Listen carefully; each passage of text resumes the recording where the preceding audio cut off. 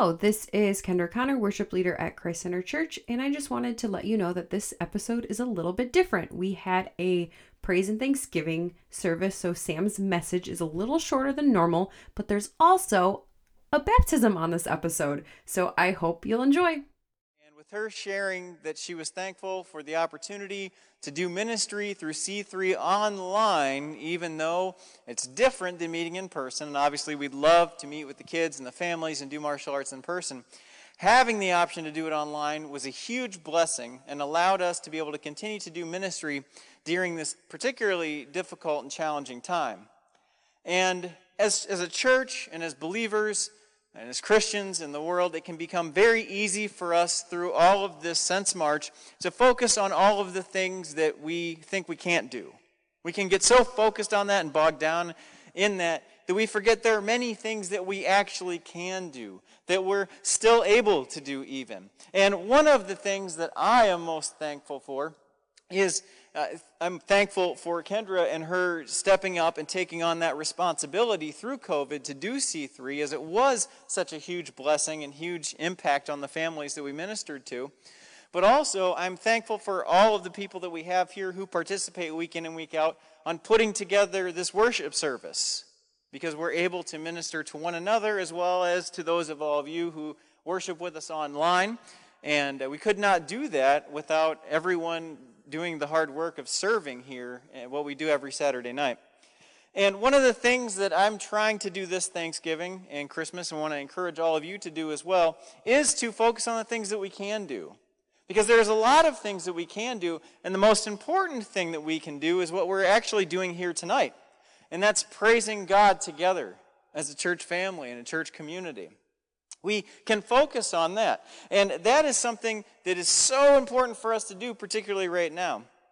And that is something that we should be doing each and every year around this time of year. I mean, obviously, we should be thanking and praising God every day, but we should take advantage of the opportunity that we have in this country to carve time out, pun not necessarily intended, to carve time out each year to worship the Lord together, and to do it in a way that focuses on those things. We gather together nationally, personally, and ecclesiastically, it's your $5 church word, as a church to worship the Lord. And it should be something that's so much more important for all of us because we're believers. And we should praise the Lord because we know the God who is worthy to be praised. And that should be our focus. And that was the focus of Nehemiah and Nehemiah's people in Jerusalem, as we're going to see tonight briefly in Nehemiah chapter 12. They had finished the work on the wall. They'd completed the work that God had given them to do. And Nehemiah and company decided that it was time to throw a big party. It was time to celebrate the work that God had done, the wall that God had built. Because the people recognized that even though they did the labor on the wall, ultimately God is the master builder. And He is the one who's worthy of praise and thanksgiving following the completion of the wall in Nehemiah chapter 12. And that's what this entire chapter is about. It's about them gathering together to worship the Lord in a very meaningful way, which had a real impact on the area around them. Because we look at Nehemiah chapter 12, if you have your copy of God's Word open, we're going to be skipping down past the first 26 verses, which are actually a list of names of priests and Levites. So you know how so far in Nehemiah we've been looking at a lot of different names and things. That section is a list of names of the priests and Levites. Now, that is important, but we don't have a lot of time tonight, so we're not going to look at all those names. But that ties in very much thematically and narratively into the remaining part of the chapter, which is really about them in a way. So we saw who they are, and then beginning in verse 27, we see what they do and what God's people do. Because the Levites were responsible for helping lead the celebration, for helping lead the praise. And what we have in verses 27 through the first section there, 42, is essentially they decide to get together. They're going to have a giant celebration. So what they do is they reach out to the surrounding areas. They gather all of the Levites together who are in Jerusalem already. So they put a call out. And they're like, it's like a flyer for a party. I'm joking. It's probably not like that at all. But it gives you a picture or an idea. They put the word out to get all the Levites together because they're going to throw a giant celebration with lots of singing and instruments and those kinds of things. And then we find in that first passage, that first chunk of text, that they reach out to the surrounding areas to call all the Levites that live outside of the city proper to get together. So it was like when you have several bands that break up, and then like the all-stars from each band get together and form a super group. You've got that with the Levites here, where they're calling out to all the Levites in the surrounding areas outside the city to get together with the Levites that live there and to throw a giant party with singing and celebration. And there's even a parade, just to kind of keep things, with Thanksgiving and all. There's even a parade, which we're going to see shortly, because that's actually what happens after they get everybody together. So once Nehemiah gets all of the Levites together, gets all the band members together, gets everybody organized and ready to celebrate and praise God, he divides them into two groups. And I included a diagram tonight so that you could get kind of a picture of that if we can get it pulled up on the screen. Okay, so I know it's kind of small, and those of you at home unfortunately can't see it. But what it is essentially, unless Sean can make technology magic happen. Is that, Sean, you making some magic happen, Sean? Fantastic. So you will be able to see it. So what you have there is the city proper. And what Nehemiah did was he broke all of the singers and all of the people into two different groups, two different parades essentially. So what they do is they go out of the city, and then you see the yellow lines and the red lines. Those are the two different groups. They go out of the city. One goes toward the south wall and one goes toward the north wall. And actually the first group goes toward the south wall. And that group included Ezra. So you have one group with Ezra. You might note that Ezra is one of the books of the Bible. So you have one group with Ezra, which is the yellow group there that goes around the south side of the wall. And they take a group who marches along the wall all the way from one end of the wall all the way up and around to the other end of the wall. While that is happening, you have a second group that Nehemiah is a part of. So Ezra and Nehemiah. So Ezra's in one group, Nehemiah's in the other. He's in the red group. So it's kind of like Awana. So you got the yellow group and the red group. So the red group goes around the other side of the wall. And this is happening and taking place at the same time. You have one group, one parade going up one side, one group, one parade going up the other. The entire time they're singing and playing all kinds of instruments. We're told in the text that cymbals and harps and lyres, and there's singing and a lot of celebrating, if you can imagine, going up both sides of the wall. And what happens is when they get all the way down the wall and up there to the top, they both go in. You may or may not be able to see the text up there, but they go up in there in the top in the picture. And then when they both enter the city at the same time, they go into the temple, which is up there. And they have a giant celebration there, if you can imagine what that's like. So you have all of those instruments and that loud clanging and cymbaling and all that kind of stuff, singing and celebrating, and they all get together. Probably some dancing too. Shh, don't tell anybody. But both groups come into the temple at the same time, and they have one giant, massive worship service in the temple together, celebrating and praising and thanking God for everything that God had done in building the wall, and for who he is and how he brought it all together. He used people to do it, but God ultimately was the one who orchestrated the wall building. And what we have here is, with this celebration, the verse that I read to open the service is really, it's the verse that follows the parades that go along the wall. And I'll read that verse again for you. It says, "And they offered great sacrifices that day and rejoiced, for God had made them rejoice with great joy. The women and the children also rejoiced, and the joy of Jerusalem was heard far away."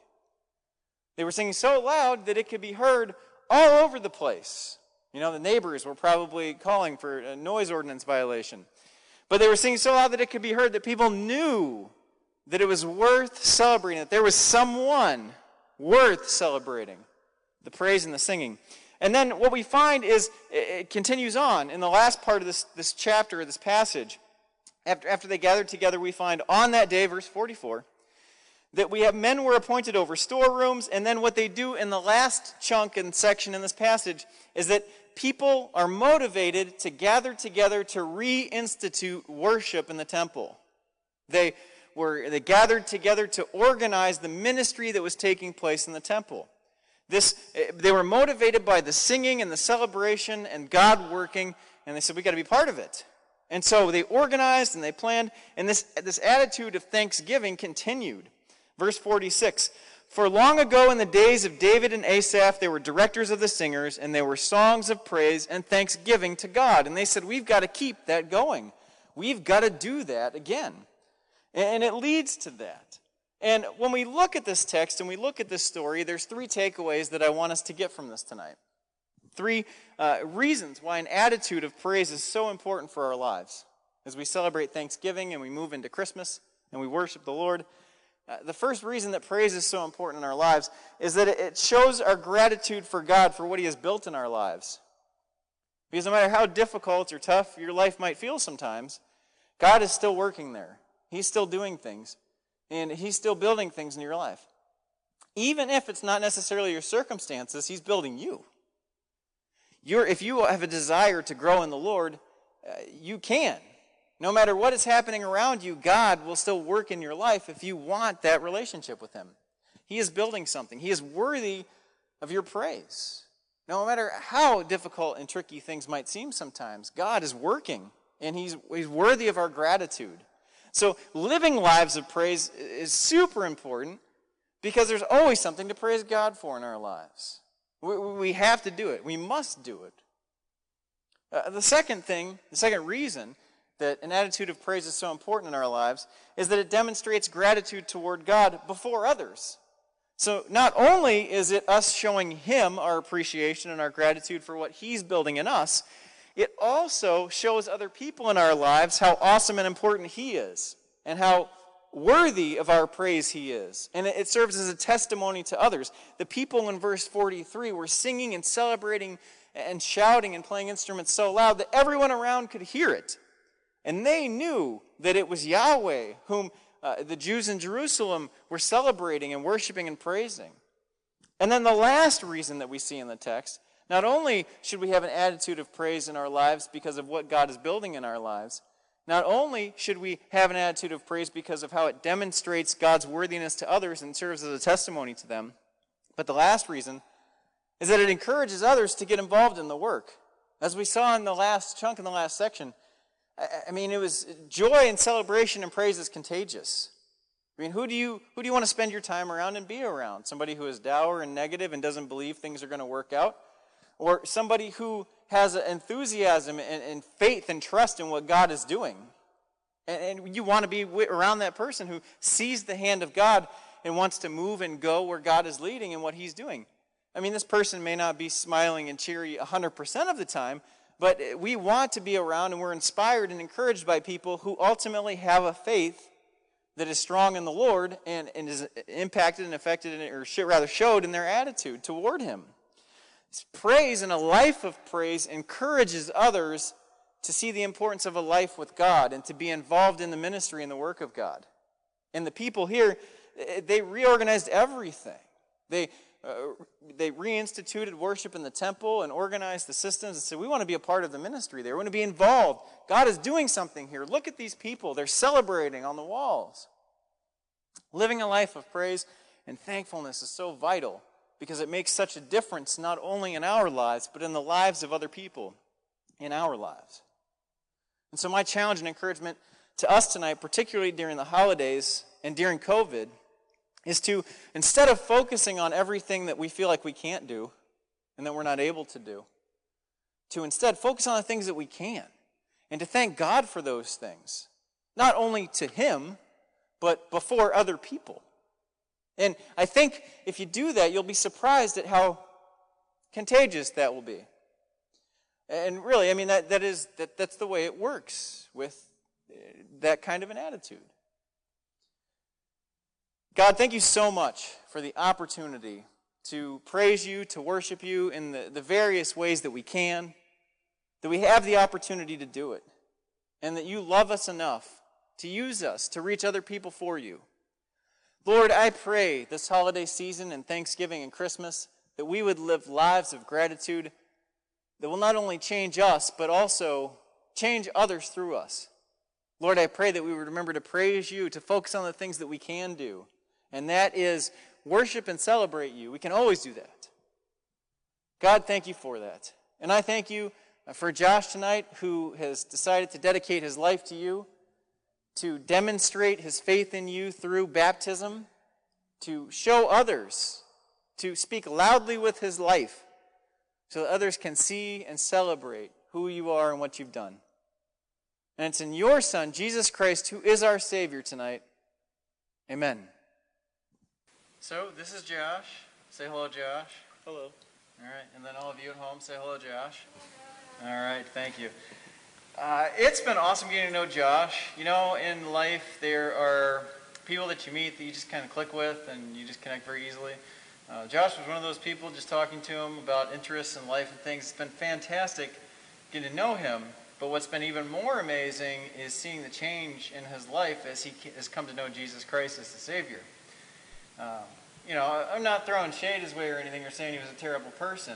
But when somebody comes to Christ and the Holy Spirit truly does a work in them, it just, you can tell.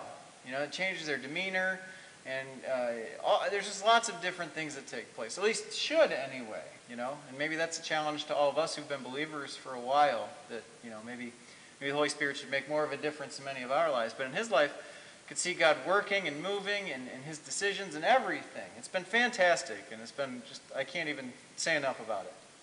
But I talked with Josh about what the next step for that means.